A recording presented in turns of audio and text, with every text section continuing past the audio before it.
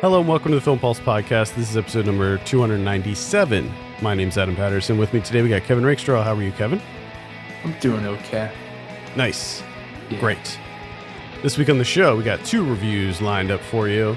We're going to be talking about Skate Kitchen, which hit limited release this weekend, and we're going to be talking about BlacKkKlansman, the new Spike Lee film. Very excited to talk about these. We'll also be going over some we're watching on the watch list and this week's new releases in theaters, VOD, and Blu-ray. Just one thing to announce before we jump into it. Our second episode of Saved by the 90s will be out this week, so look for that on Wednesday. I decided that I'm going to put one more episode on the weekly podcast feed. So this episode will also be on our regular feed, but be sure to subscribe to the Saved by the 90s podcast on iTunes or your provider of choice, because after this week, it's only going to be on its own separate feed. So, do that. We're going to be talking about August of 1997, and we got four great movies to talk about. We're going to be talking about comic book movies of the 90s and or the lack thereof. There are actually a lot of comic book movies, but there weren't really any superhero movies in the 90s, not that many. Yeah. But when you look at it, there were like a lot of comic book adaptations, but most of them were like darker, like your Tank Girls and your Judge Dredds. Could you imagine if like that's what caught on? I think it'd be cool. Instead of having like the whole Marvel thing that happened, however many years ago, if it was in the 90s with those darker comics, that ended up becoming blockbusters and making shit tons of money. They were all like dark indie books. Yeah, and we'd be in like phase like 12 right now. I think it'd be great. I mean, just because so many of these darker indie comics they're so wildly different. They don't. Yeah. All the stories are just so unique, and I think it would be great if we saw more of those. I mean, we're seeing the adaptations, like Preacher, is in its third season on AMC right now, and they're adapting The Boys, which was a really good series, and that's going to be on Amazon. And I think Why the Last Man is still happening. That's been stuck in production hell for God knows how many years. But so they're still trickling out. But for the most part, all the comic book adaptations have been bombarded by the superhero. Let's jump into our first review. I'm thinking we can do Skate Kitchen first, since that's the smaller release, and then jump into BlacKkKlansman after. Okay. So this is written and directed by Crystal Moselle. She's the director of Wolfpack, which I was a big fan of. I did not know that going into this. I've heard a lot about Skate Kitchen, and I did not know that it was from the director of the Wolfpack. Well, now you know. Yeah. Yeah, she's this is her first narrative film.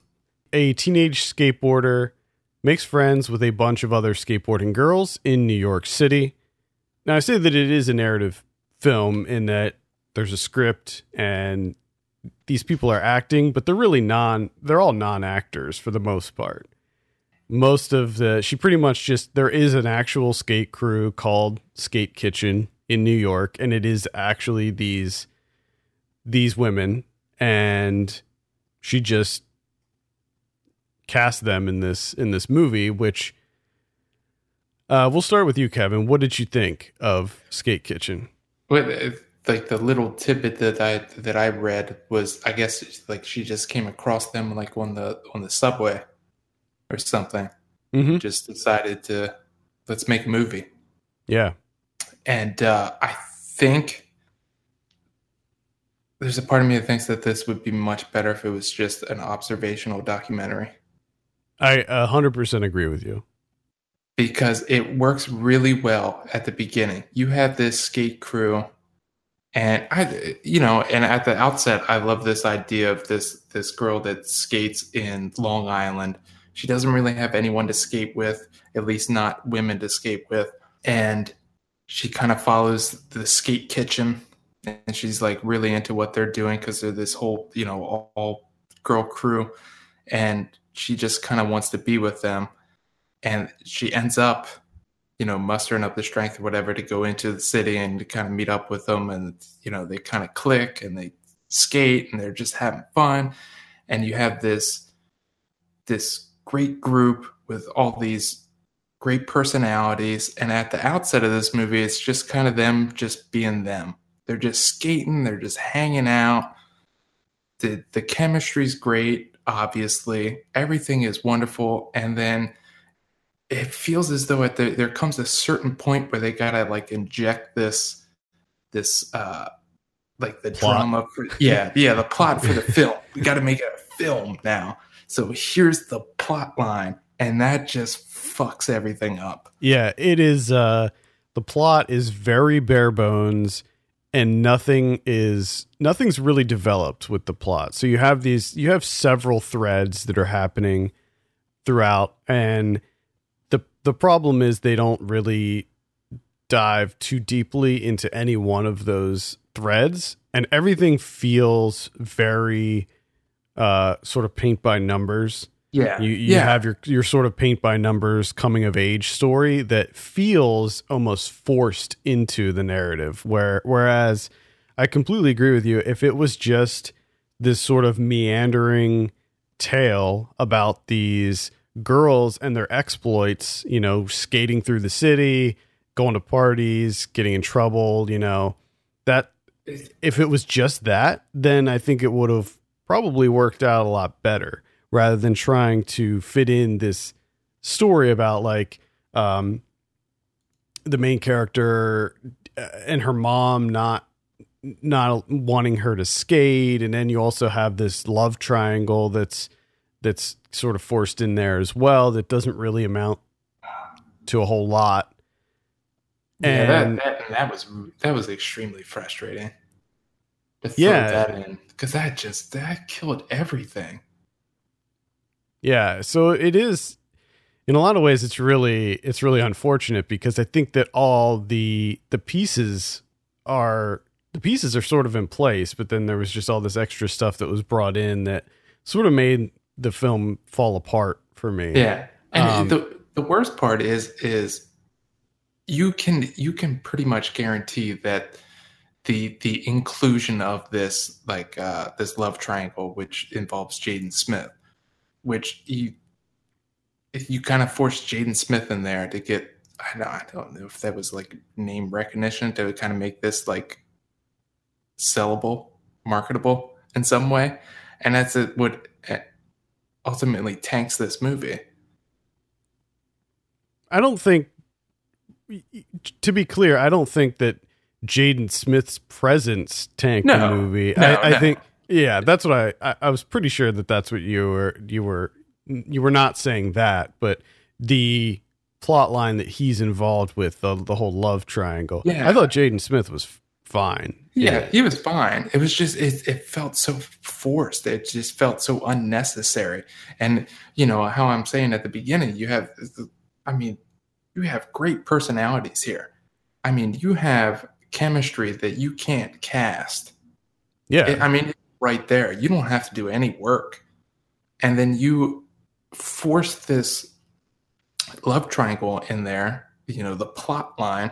And what it essentially does, like you said, it becomes kind of like this paint by numbers thing, where it essentially washes out all of those personalities. They just all become just standard things that you see in movies.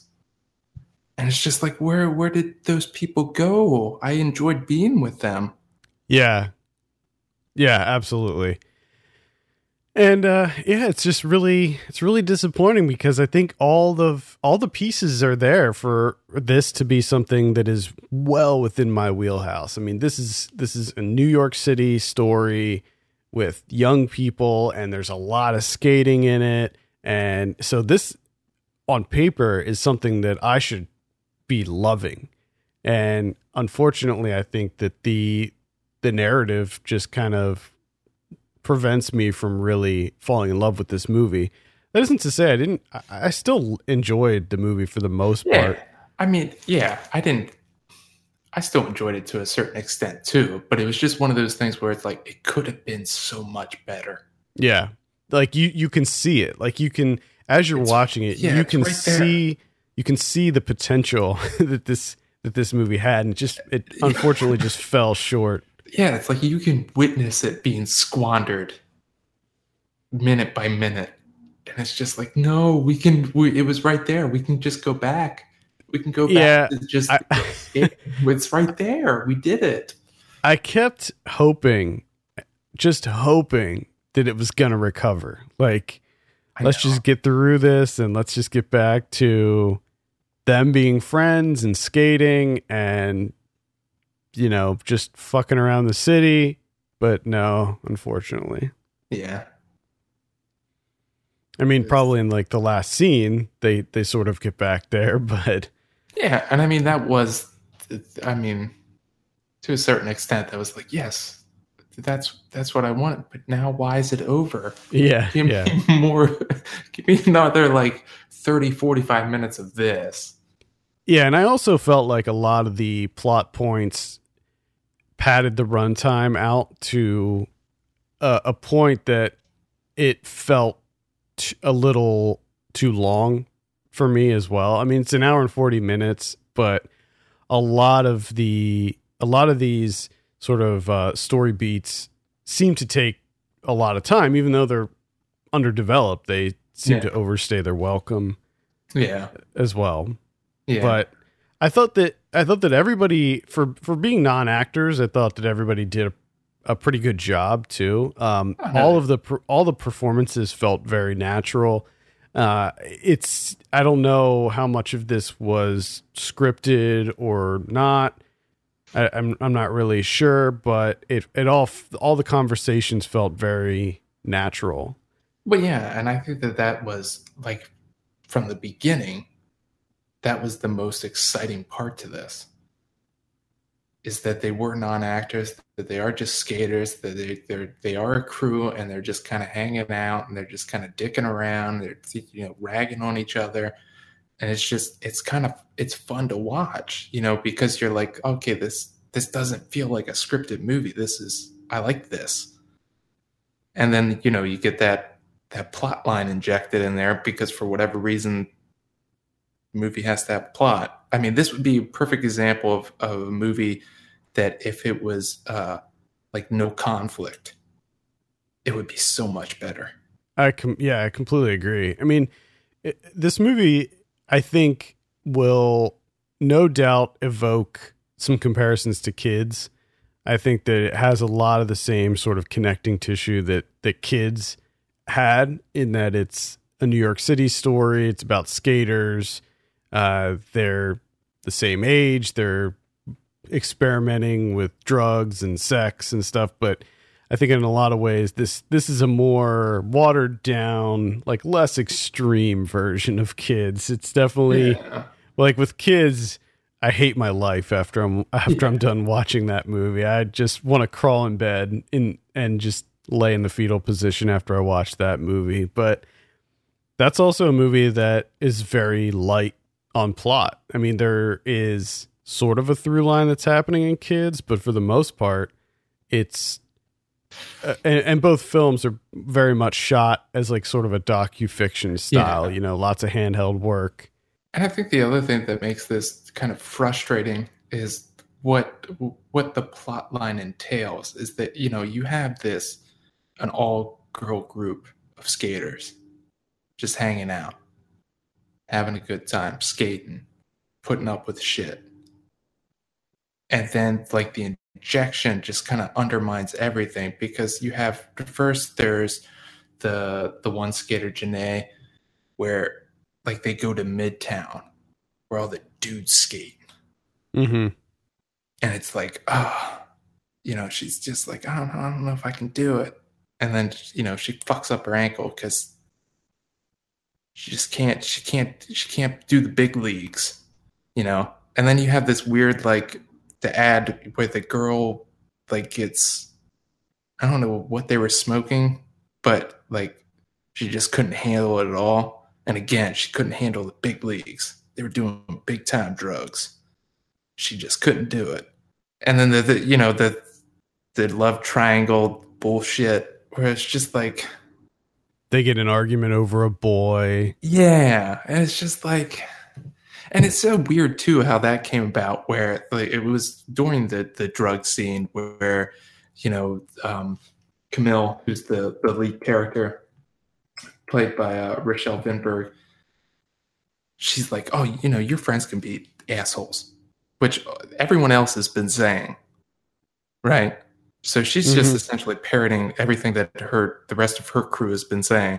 And the one girl just looks at her and she's like, what's going on between you two? And it's like, how the fuck did you figure it out from that? Like, she just said what you guys have been saying for like the last 3 weeks. It was kind of frustrating.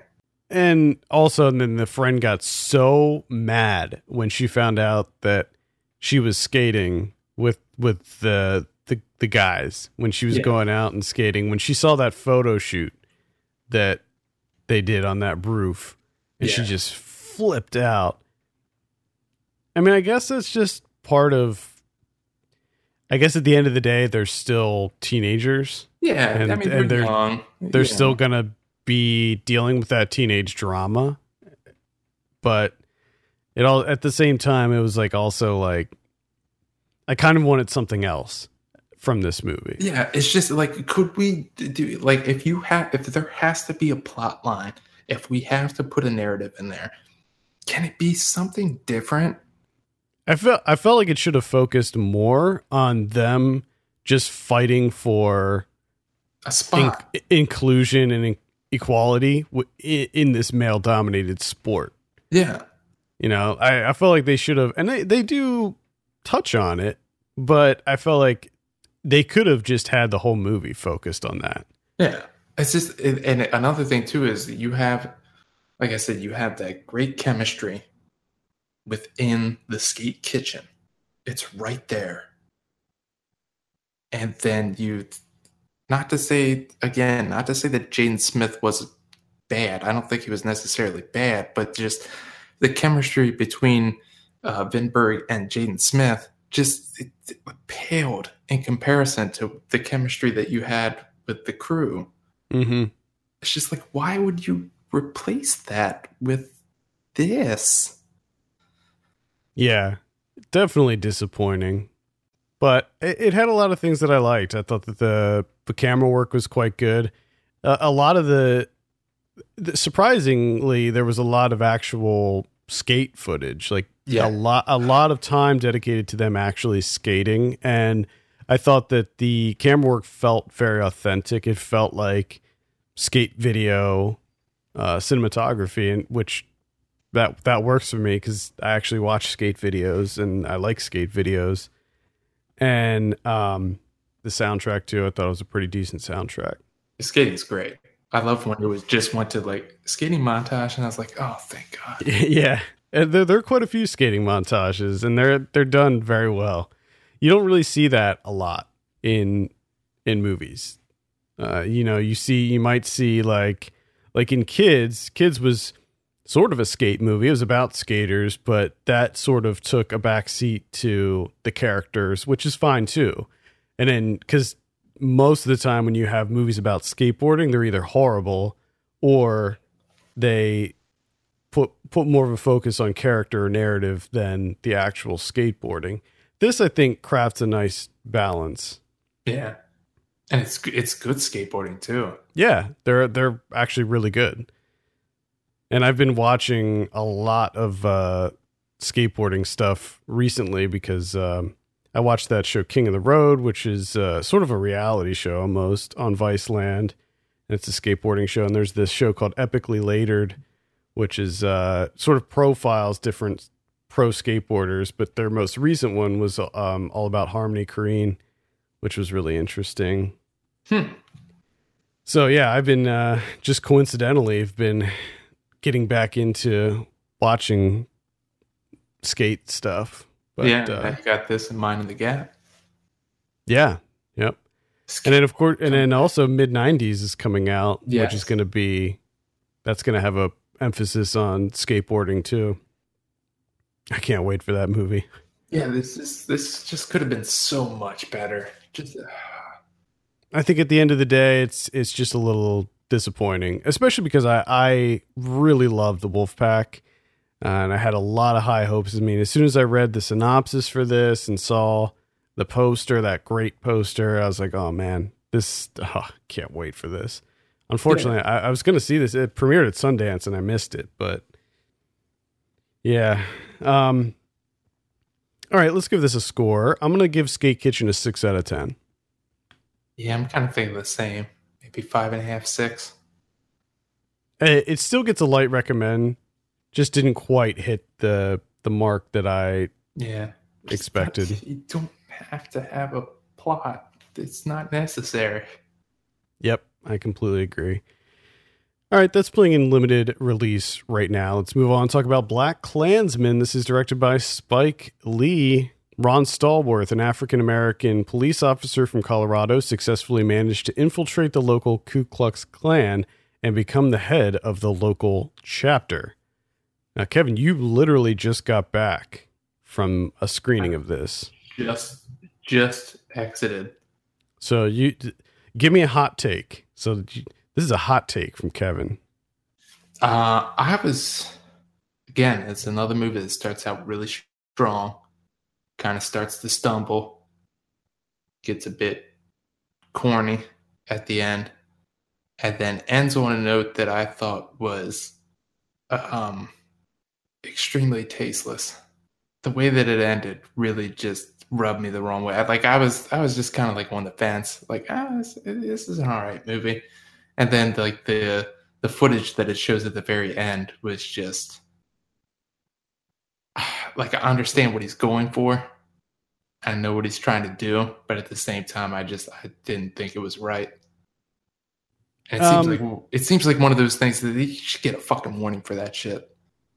You know what I mean? A lot of people are talking about the ending, and I haven't seen too many people saying that it was tasteless. A lot of people are talking about that it's a powerful ending, which I think some of it is. I think some of it is. I think it's just the footage. It's difficult. Being killed. It's difficult. It is difficult to watch for sure. I think it's just a bad move. It's a bad look. It is definitely difficult to watch, but I think that he probably saw that as something that we should be forced to see, that we should have to bear witness to this. But it also plays into the film and what could have been done had everything not been I don't know if that's a spoiler. Basically, there's something that happens at the end that almost makes it feel like this whole thing was for nothing. Well, yeah. I mean, that's been... This is the difficult thing for me to reconcile is his decision at the end to include that footage. And then earlier in the movie where he has Harry Belafonte recount a lynching that kind of happened like right after like the second resurgence of the Klan because of the Birth of the Nation, the Griffiths movie. They have, these lynchings were a community affair. They brought their kids out, taking pictures. They're selling souvenirs. They're selling body parts, cutting off fingers, selling postcards with all the pictures of the lynchings being taken. And it's just kind of not exactly the same thing, but you're a guy that's been making movies for years, and now you're using footage of someone dying, being killed, and now you're putting it into your movie and trying to piggyback off of that. I don't know. It left a bad taste. Well, that's certainly one way of looking at it. I think the other side of that coin is that he was trying to make a statement. He was trying to explore the bloody relationship that we've had with the Klan over the years. And I really liked how they handled that scene in particular with he would like cut to the people's faces and have the people listening to the story and just show, like, he would just randomly like kind of cut away to their faces. Oh yeah. And with the black background.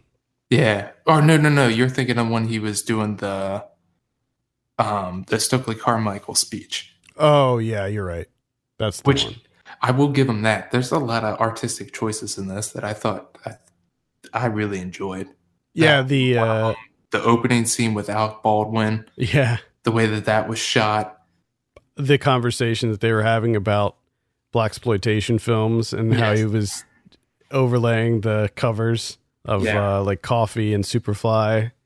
A lot of little touches there that make, I mean, a lot of people are saying like, oh, this is a return to form for Spike Lee. This is a return to form. And I would argue that no, this isn't a return to form. I think that he's always had his form. This is what he's always done. This is a Spike Lee movie. I think that maybe they want to say like, oh, this is his most like commercially viable film since 25th Hour, maybe. But if you go back and you look at Red Hook Summer or Chirac, like those movies were great. And so I don't know if I would agree with that it was a return to form. I think that this movie, I really loved this movie, and I think that it is his best movie since 25th Hour, maybe. But no, lest we forget that Sweet Blood. Yes, yeah, I know you love that movie. I know you do. I wasn't that big on that movie, but I also enjoyed Chirac too. I thought that was. I really enjoyed Chirac, and I thought Red Hook Summer was okay as well. But yeah, I think that was another movie that I thought kind of fell apart towards the end. Yeah, that one I think did more so. But I liked the amount of comedy that was in this. I mean, I had a sense that it was going to be very funny just from the trailers, judging from the trailers. But there was a lot of really funny moments, and the way that he presented it, there were a lot of moments where it was an awkward kind of humor where it's like an uncomfortable laugh that you're doing. Specifically with a lot of the conversations that are happening when Adam Driver as Ron Stallworth is meeting with the Klan members and having their, like, at their meetings and stuff. There's just a lot of really kind of funny lines that they say are horrible. Like the things that they're saying are horrible, but the way that it's presented is done in a really funny way. Specifically, the Ashley Atkinson's character, Connie Kendrickson, the wife of the one guy. A lot of the stuff she said was so horrible, but so funny at the same time. And that was another thing that kind of got me with like the depiction of the Klan, like this specific chapter of the Klan, where, like, I liked how they did her, where it's this, it's just down home people that are Klan members. The thing that I didn't like is the ridiculous guy that was like drunk all the time. I thought that was like a bit too much, because it's like the Klan isn't. It's not just these like backwoods idiots. Like they're the fucking community, right? Yeah, like I think it is thing. Yeah, I think it is important to highlight that. But I think that the other guy, the other guy who was the chapter leader, I think that he embodies that identity as well.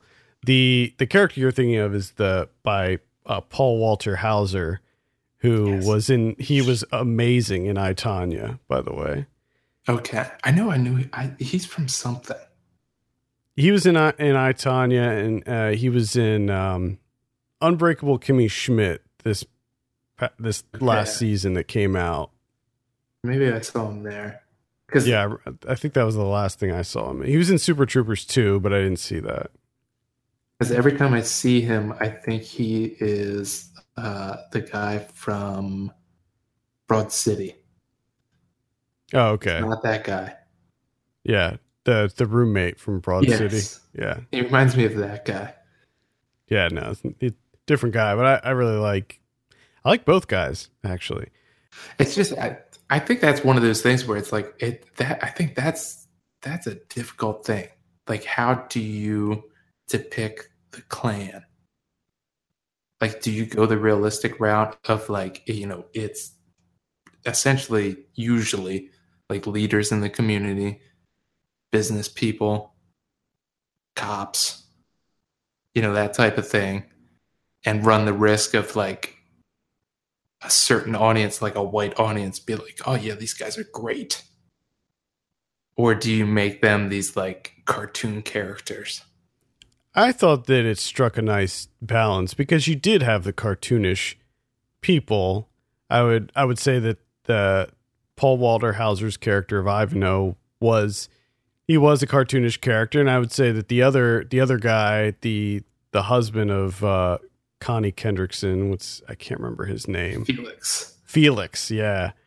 He was a little more on the radical side, but the people like that, they do exist. And then you have like David Duke, who is who's played by Topher Grace, as the more kind of toned down, more of like a politician than a bigoted racist. Yeah, he's trying to take it mainstream. Yeah, and I thought Topher Grace did a really good job as David Duke as well. Yeah, which I did see like a side-by-side comparison picture, and it was like, yeah, that's pretty much the only guy you could cast for that role. Yeah. Like they look exactly alike. I loved the phone conversations that they had. I mean, I think that it should certainly be underscored that this is a crazy story. Like, the fact that this is a real story is insane. How this guy, who is the first African American police officer in this specific precinct, goes undercover as a Klansman and somehow is able to rise up from nothing and like essentially become friends with David Duke, and how they were somehow able to pull off his partner Adam Driver acting as like whenever he had to go somewhere in person, being that Ron Stallworth. Yeah. And how he gave him his real name when he first called. Yes. There was that other like, that's one of the craziest thing to me is it's like one of those cops didn't know. Yeah. That wasn't a question I had at the end when I was like, how did they not? You'd think that everybody would know since he was, but then again, they probably didn't know because they're inherently racist and they didn't recognize that was him in plain clothes. But I also mean like someone on the force. I mean, there had to be, there was probably a number of racists on that force that had to know the other guys that were in the Klan. Oh yeah. They had to be like, no, I know that dude. That's a guy. That guy's a cop. Well, it did. I mean, ultimately, that is what happened. Yeah. But by that point, fortunately, it was too late. So, and I love the photo, the scene with the photo.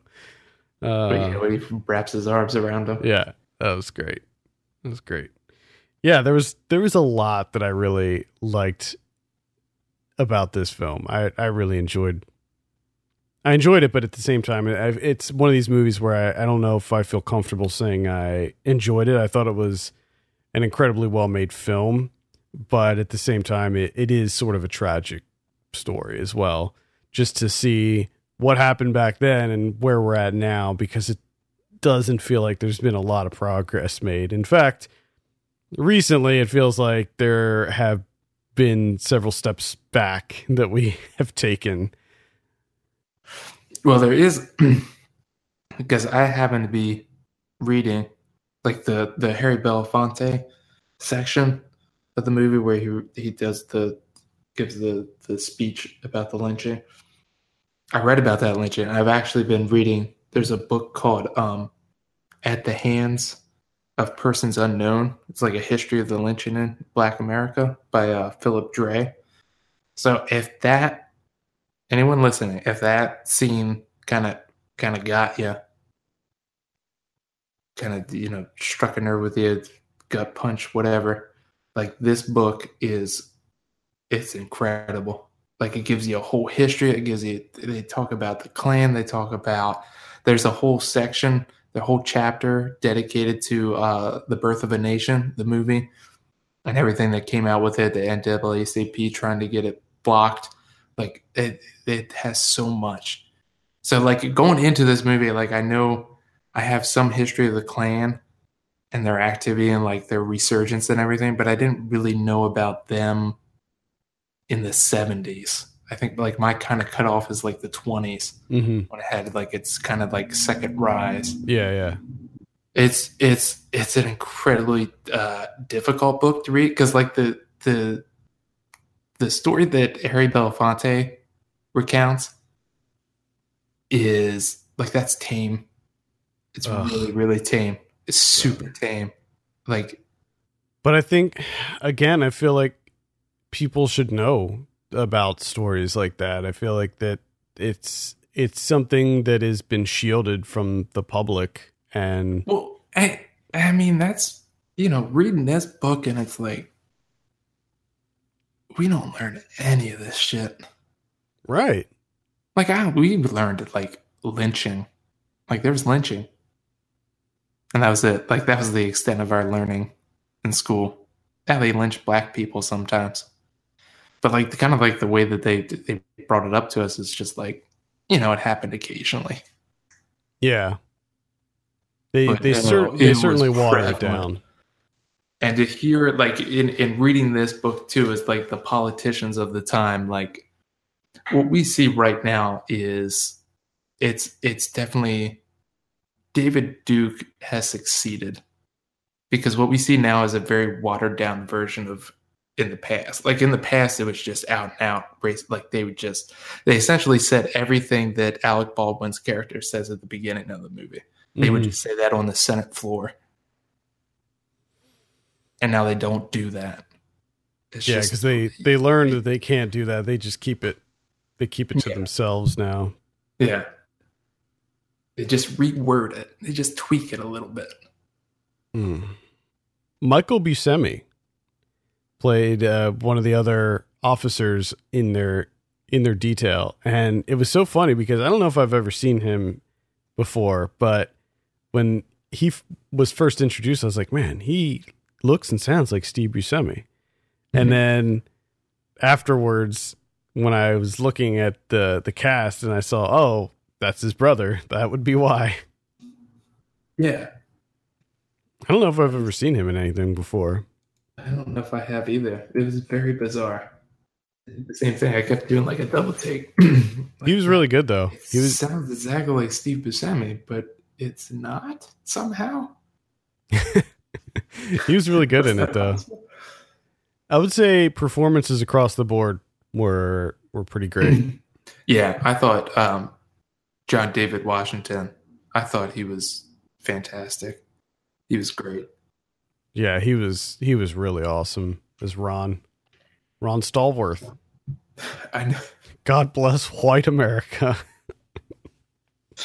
I love the way he pronounced white. There were a couple sort of Trump jokes that were injected into it, and while I thought that they were funny and I laughed, I feel like those jokes may not hold up over time. They're not.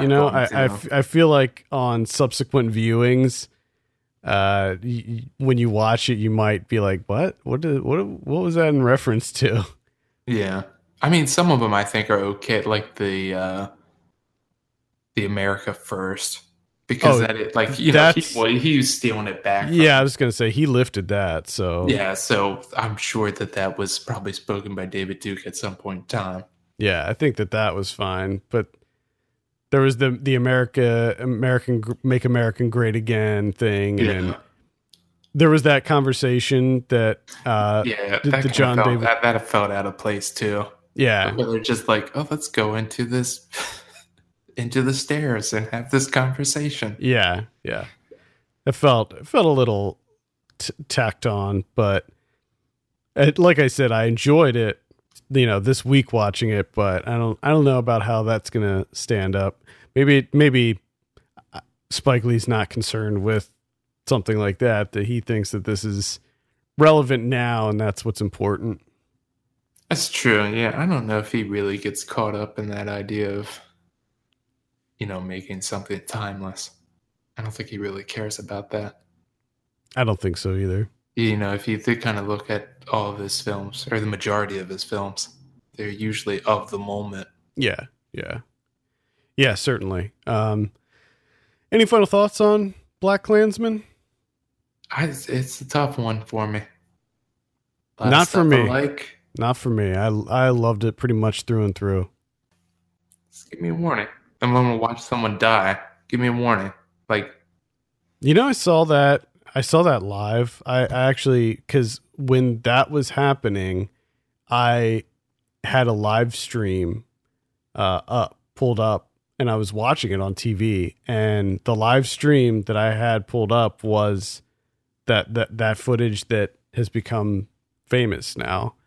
It was that person who was live streaming that. So I actually saw it happen live, and I was just like, oh my God. Because at the time you didn't know how many casualties there were. I mean, it looked absolutely horrific, but that was the first time I've ever seen that footage. It was utterly shocking to see, but also infuriating. I mean, the way that he intercuts it with Trump's response is just perfect, because people should be outraged at what's happening in this country. Should be. They're not.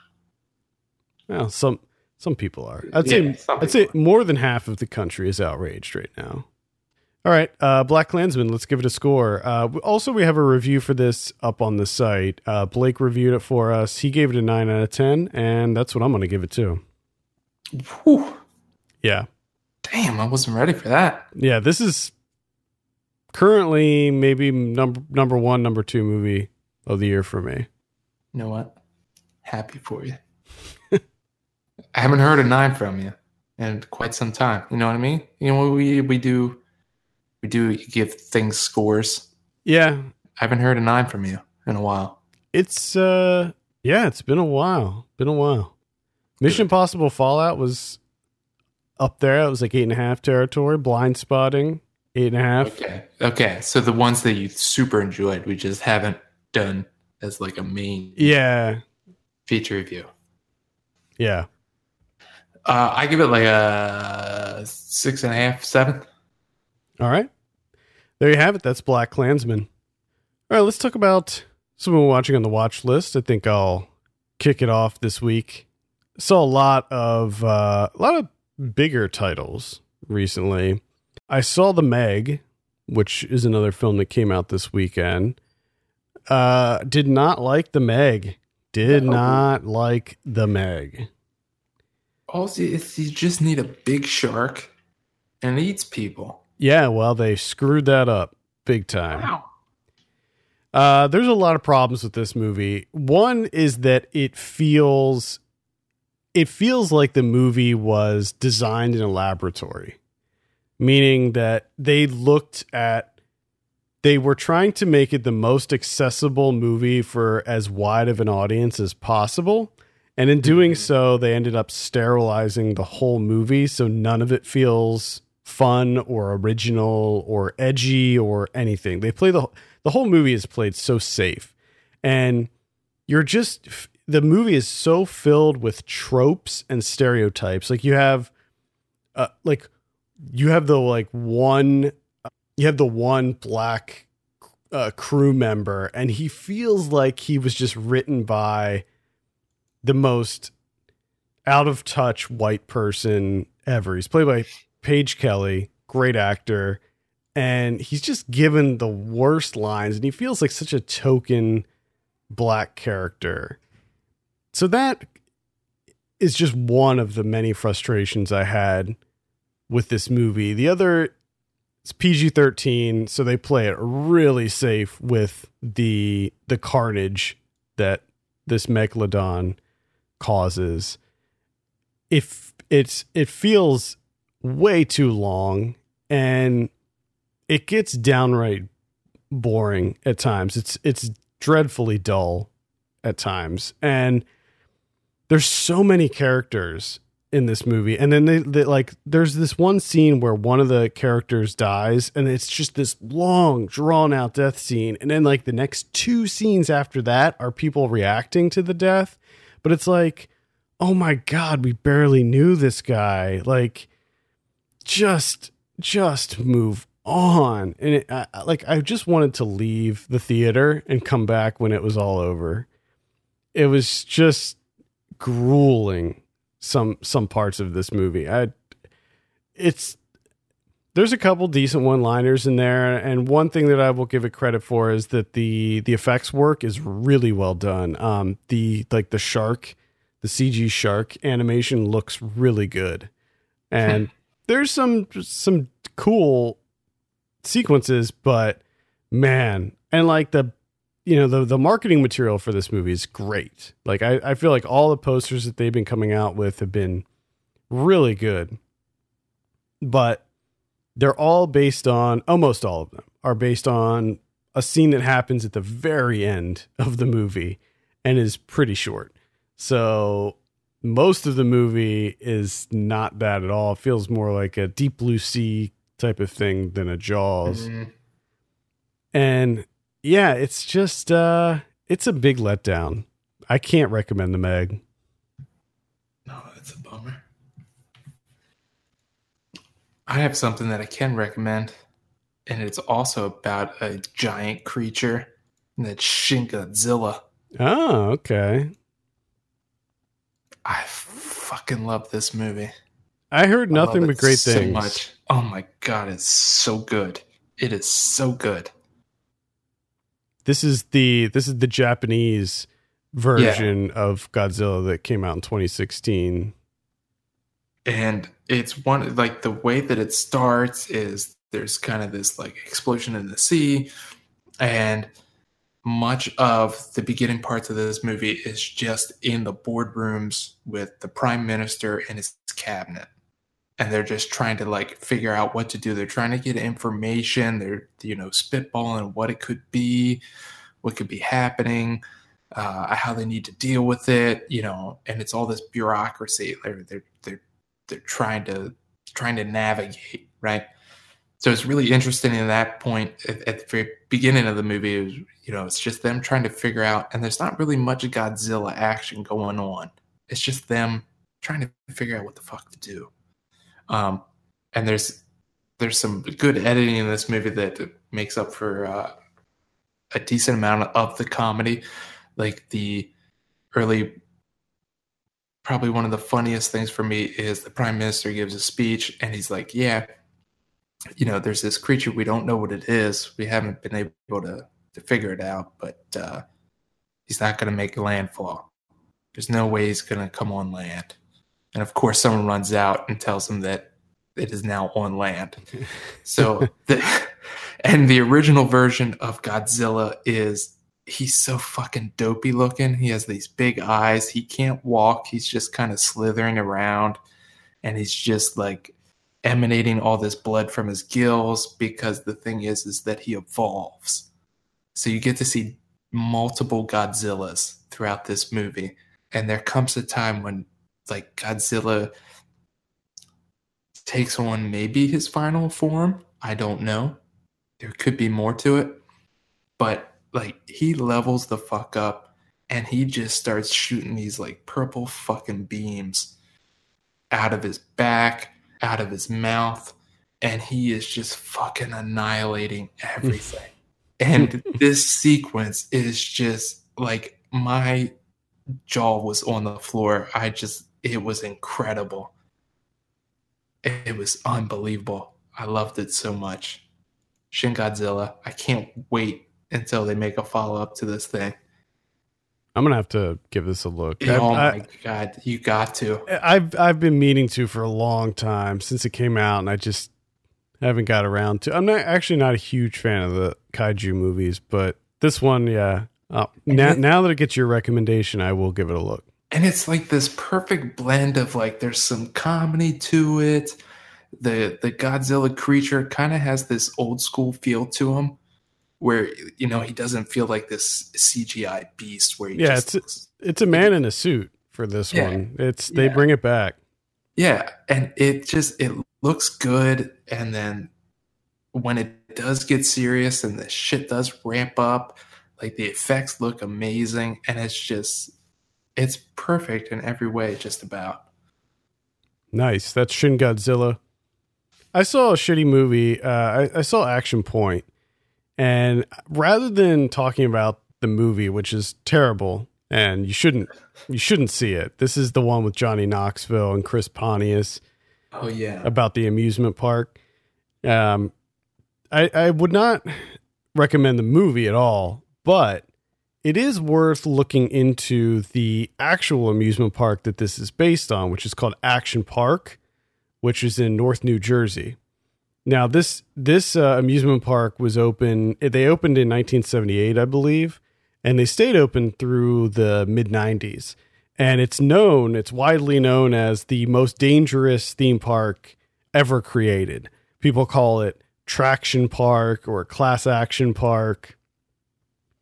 And there's two really good short documentaries about Action Park on YouTube that are like, one is like 17 minutes long, one's like 15 minutes long or something. And they talk about the owner and how the owner, this guy was he was a businessman. He wasn't an engineer or anything like that. And he just was like, you know what? He would literally just draw these crazy designs and then have his employees build them. And his employees were 14 and 15-year-old kids. Oh my God. And these 14 and 15-year-old kids would run the whole park. And the park it was essentially a water park, but there was an emphasis on you just do your own thing. So there were no like safety people or anything like that. And there were actually 6 deaths at this park. 6 people died. They opened up, I think there were 3 drownings. They opened up a wave pool, and they were one of the first water parks in the United States that had a wave pool. And when they opened it, of course, they just cranked this thing up as far as it would go. And the waves were so unruly that they said that in the first day that it was open, lifeguards had to rescue 100 people in its first day of being open. And subsequently, unfortunately, 3 people drowned in the wave pool.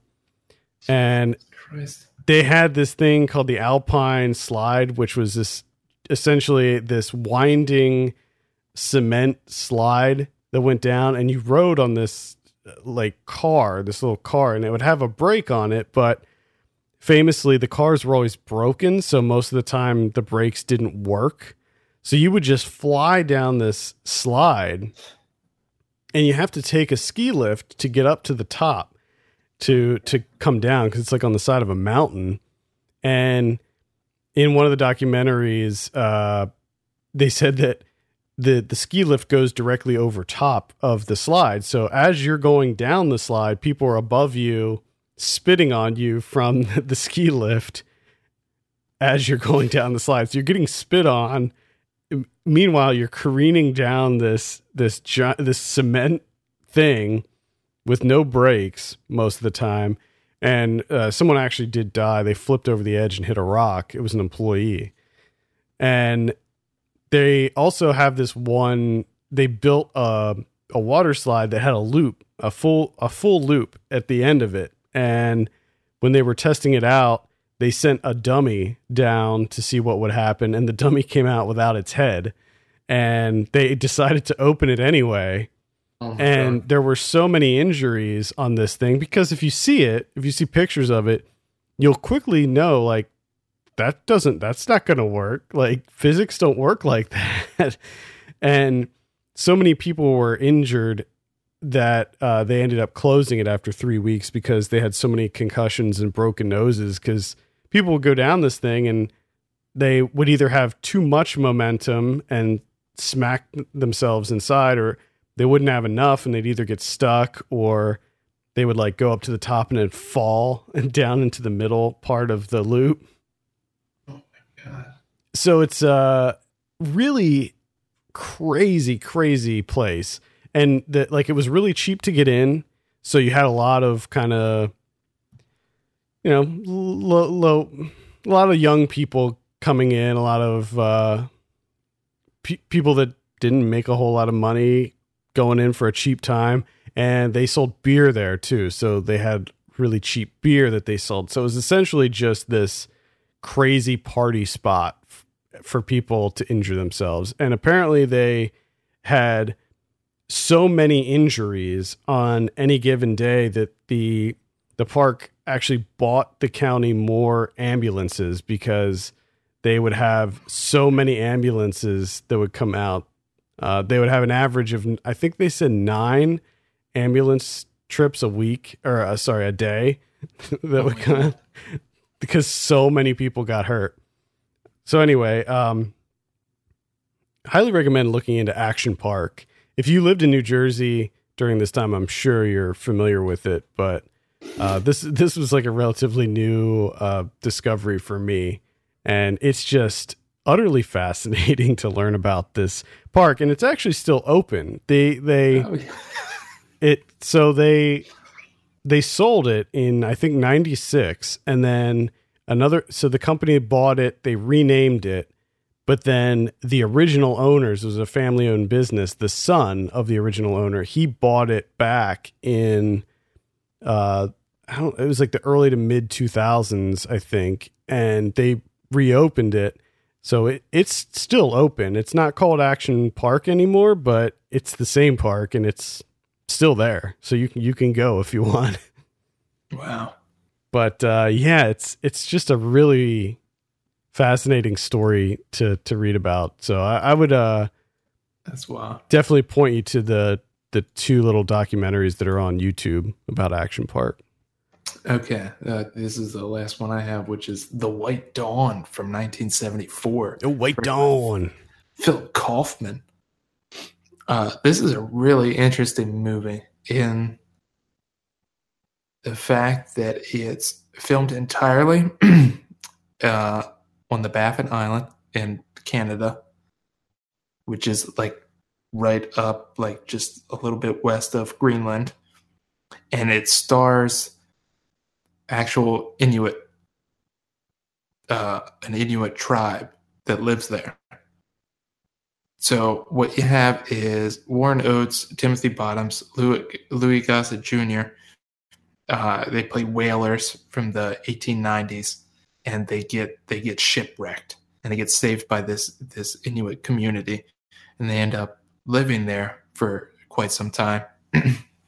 And it has this kind of, it's a little bit of both, where it's a kind of documentary feel to it, just this like hyper sense of realism to it, because they just film the Inuits doing things, just what they normally do, and these guys just happen to go, mostly Timothy Bottoms just like goes along on hunts and stuff. So there's a scene where just an Inuit guy fights a polar bear and wins. And they just film it. He just walks up to a polar bear and takes him down. They go seal hunting and they catch seals. They catch a walrus. They do all these things, building igloos. And these guys Timothy Bottoms is kind of more. He's the only thing that feels kind of out of place with this movie because it's supposed to be the 1890s, but he feels like he's directly from the 1970s. Like his character is like a long-haired hippie guy, and it just feels really weird and out of place. And he's really the only guy that's like into what's happening. You know, he's like, oh man, they're sharing their food with us and their homes and their women. They're like, this is wonderful. They've saved our lives. And the other two guys are like, we need to get the fuck out of here. I don't want to be stuck on Baffin Island with these Inuits. And it ends up becoming, they kind of introduce the Inuits to alcohol, gambling, a number of things. Nothing good. They don't introduce them to anything good. Like they bring nothing to the table. They're awful. And essentially kind of start ushering them towards ruin. And then the Inuits make a choice that kind of saves them from that. So it's a hell of a movie. All right. It's not like 100% like a great movie, but it's just one of those things where like so many aspects of it just make it extremely interesting. Okay, and that's The White Dawn from 1974. I'll mention one other one briefly. I saw Smithereens from 1982. This is directed by Susan Seidelman. I'm going to be working on a review for this. This is coming out on Criterion on the 21st of August, I believe. So I watched it, the Criterion version that's coming out. This is a film about New York City in the early 80s. And it's about this young woman who she's sort of a runaway who she gets evicted from her apartment and she has dreams of being famous. She doesn't know what for. She just wants to be famous. So in a lot of ways, it's sort of like she was like an Instagram star before Instagram was a thing. You know, she just wants to be famous just to be famous, you know? So she takes these flyers of that they're just pictures of herself and just plasters them around the East Village. And she sort of uses these two guys in her life. One is like this nice guy from Montana who is sort of just passing through. He's an artist and he's just living in his van in Hell's Kitchen for a little bit. And then he's planning on going to New Hampshire. And then the other guy is played by Richard Hell from Television. Mm-hmm. And he's sort of this punk rocker guy who got a little bit of fame, but his career is sort of on the rocks and he's trying to get back and make music again. And it's just a really interesting sort of light character piece that really puts the focus on the grittiness of New York during this time period. New York was bankrupt during this and buildings were just falling apart. I mean, people were living in tenement housing that was just dilapidated and crumbling. I mean, buildings were literally falling down during this time in New York and you just had trash everywhere. And it was just a rough place, but it was also a place that was sort of just stemming with creativity. You had a lot of artists living there. And a lot of this movie takes place in the East Village. So there was a lot of things that already interest me about this movie. And so seeing that be such a major element really made me enjoy this movie. But I also thought that the characters were really strong, specifically Susan Berman, who plays the lead. Her name's Ren in the movie. But I would definitely recommend checking it out. It's Susan Seidelman's debut. She made this right out of film school, I believe. And this came right before Desperately Seeking Susan. One interesting thing that I learned from the bonus features on the Blu-ray was that she actually discovered Madonna. Madonna was living in the East Village during this time, and she was trying to become a singer. And she and Susan Seidelman ended up meeting in the East Village because Susan Seidelman lived there too. And she was like, I'm this Madonna person. She's really interesting. She's got like, she's definitely the type of person I'd like to cast in my next movie. So she casts her in Desperately Seeking Susan. And then during the filming of Desperately Seeking Susan, Madonna, her first album came out and she just exploded overnight. So that was just kind of an interesting little factoid that I learned from the Blu-ray. But Smithereens is definitely worth a look. It's got some really great cinematography, and it really captures the sort of the glitz and glam of New York during this time, but also juxtaposes that with the grittiness and grunginess of everything back then. But it doesn't really, it's not like blown out of proportion or anything. You know, you see some movies like Maniac or some of these other early 80s movies that take place in New York City and everything just looks so horrible. This movie is like pretty grungy, but it also feels more realistic. Okay. So anyway, I would recommend checking out Smithereens. I definitely want to see this. I've heard good things.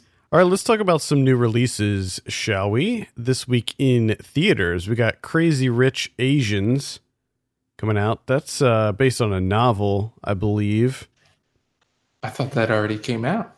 No, it comes out. It comes out early. It comes out on the 15th. It's a Wednesday. Okay. It's a Wednesday release.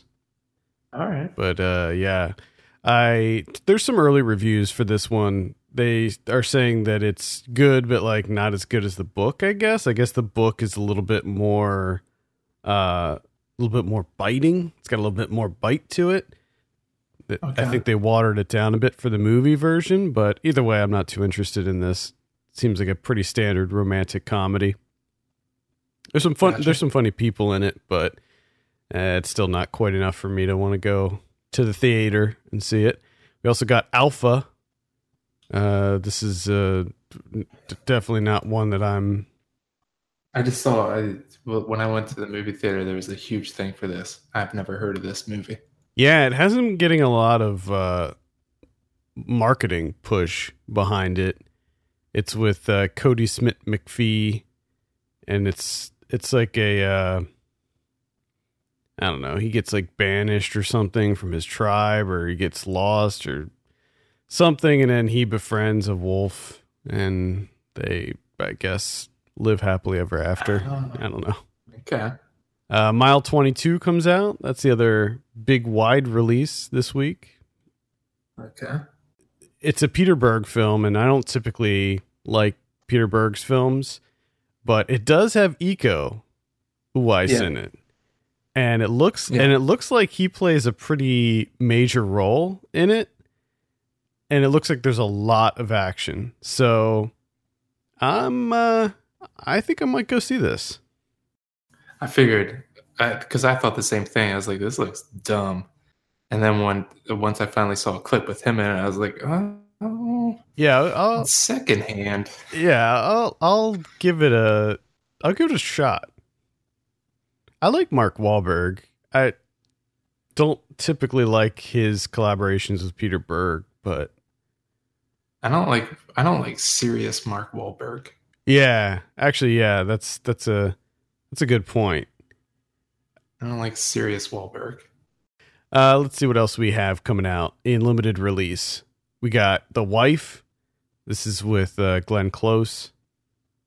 Okay. Nah, not too interested in that. We got Blaze. This is the Ethan Hawke directed film about the country musician Blaze Foley. I'm not really familiar with his music. Never heard of him. Songwriting legend of the Texas outlaw music movement. Okay. Spawned the likes of Merle Haggard and Willie Nelson. I might have to check him out. Yeah, maybe. I haven't really heard much about it. I heard there were. I haven't heard anything. There were several positive reviews that I saw for this, but yeah, Not too familiar. The Little Mermaid. I have no idea what this is all about. Is it just The Little Mermaid? Yeah, it's a live. Like the original? No, it's a live action. A live action one. What? Yeah. When the fuck that happened? I have no idea. I've not heard a single word about this. It says a young reporter and his niece discover a beautiful and enchanting creature they believe to be the real Little Mermaid. Okay. Written and directed by Blake Harris. Okay. No, this is a complete surprise. I didn't know that this even existed. Let's see what else we got here. Billionaire Boys Club. Not too familiar with that. Juliet Naked. We the Animals. Down a Dark Hall. Minding the Gap comes out. I think that's going to be on Hulu. Oh, yeah? Yeah. I heard good things about that. Yeah, NYC documentary about skateboarders. There you go. Yeah, I'm interested. Breaking and Exiting. Got Puppet Master: The Littlest Reich coming out. Okay. That one I would probably give a light recommend for checking out. It's kind of fun. And that's pretty much all of the major ones. Let's take a look at what we have on VOD this week. We got on the 14th, Inhumanity, What Still Remains, The Last Warrior, Porcupine Lake, and The Grandson. Not the grandson, because this is two separate words, so it's the grandson. Oh, okay. They're playing with words here. Little wordplay happening. Got Snapshots. Okay. And then on the 17th, Friday, we got Apocalypse, which is a hockey horror comedy. More wordplay. Yeah, Apocalypse. That's a terrible title. Sorry. Yeah, it is a terrible title. The poster's not great for this either. It's like a zombie movie, but set on a hockey rink. I don't know about that, guys. To All the Boys I've Loved Before, this is going to be on Netflix. Breaking and Exiting, Pool Party Massacre, Puppet Master: The Littlest Reich, Running for Grace, and I think that's it for VOD. Blu-ray coming up this week. We got Avengers: Infinity War. It's the biggie. Oh, yeah? Yeah. Return of the Living Dead Part 2 is coming out on a collector's edition. I wasn't really that into Part 2. I like Part 1 and 3 a lot, but 2 was like, not great. Army of Darkness getting yet another release. This looks like some kind of steelbook release. Diamond edition. How many of these? Like, seriously, I bet if you look it up, the Evil Dead series, including Army of Darkness, has got more releases on DVD and Blu-ray and home video than any other movie. I feel like every other week it gets a new release. It's insane. Absolutely insane. Arrow is putting out What Have They Done to Your Daughters from 1974. Looks like Arrow is also releasing Tideland from 2005, the Terry Gilliam film that I could not stand. Why would you do that? That makes no sense. That does not seem like an Arrow. I know, it doesn't. It really doesn't. I don't know. That is bizarre. It's funny. I get the press releases from Arrow, and I don't recall seeing this one on the thing. I don't know if maybe it's just coming out in the UK or what, but yeah, I don't recall seeing that on the list. Maybe I just read it and was like, ugh, and then moved on. Every now and then they'll put out a newer movie, but that's just a weird choice. Tideland, if you're doing a newer movie, like that one doesn't make any sense. If I remember correctly, the original DVD release of Tideland was absolutely loaded with features. So I don't even know why they would need to come out with another one, but yeah. Lady Street Fighter is coming out. This is from 1981. This got a restoration from the AGFA, the American Genre Film Association. I think that's what it stands for. This is like a collaboration of. I know Alamo Drafthouse is involved in it. I can't remember what other organizations are involved in it, but they're sort of compiling this massive archive of genre films. It's the largest archive of genre films in the entire world. And what they're doing is they're starting to restore and re-release some of these movies, and Lady Street Fighter is one of the early ones. They might have done a few more already, but so that's definitely one to look out for. They actually re-released it into theaters as well. It's playing here in New York. How to Talk to Girls at Parties coming out. I'm not a big fan of that one. Oh, is that? Yeah, we reviewed it on. Is that? Yeah. Oh man, that feels like ages ago. It does. It really does. God, that movie was bad. It was. The Gore Girls from 1972 getting a release on that's another Arrow film. Arrow's they've been cranking it out. There's a lot coming up in the next couple months. Arrow's going to be putting out a lot of stuff, and we'll be covering a bunch of it on the site. That's pretty much all I have for Blu-ray. What about Criterion's? We have one Criterion that's from director Robert Young. That's The Ballad of Giorgio Cortez, which I've never heard of Robert Young. I've never heard of this movie, but it is produced and starring Edward James Olmos. All right. This is from 1982. Okay. There you have it. Yeah. Well, I think that's going to do it for this week. Thank you so much for tuning in. You can send us your questions and topics to feedback@filmpulse.net. You can follow us on Twitter @FilmPulseNet and @FilmPulseKevin. And if you have a minute, take a look at our Patreon page, patreon.com/FilmPulse. Consider helping us out by becoming a subscriber. For Kevin Rakestraw, my name's Adam Patterson. We'll see you next week.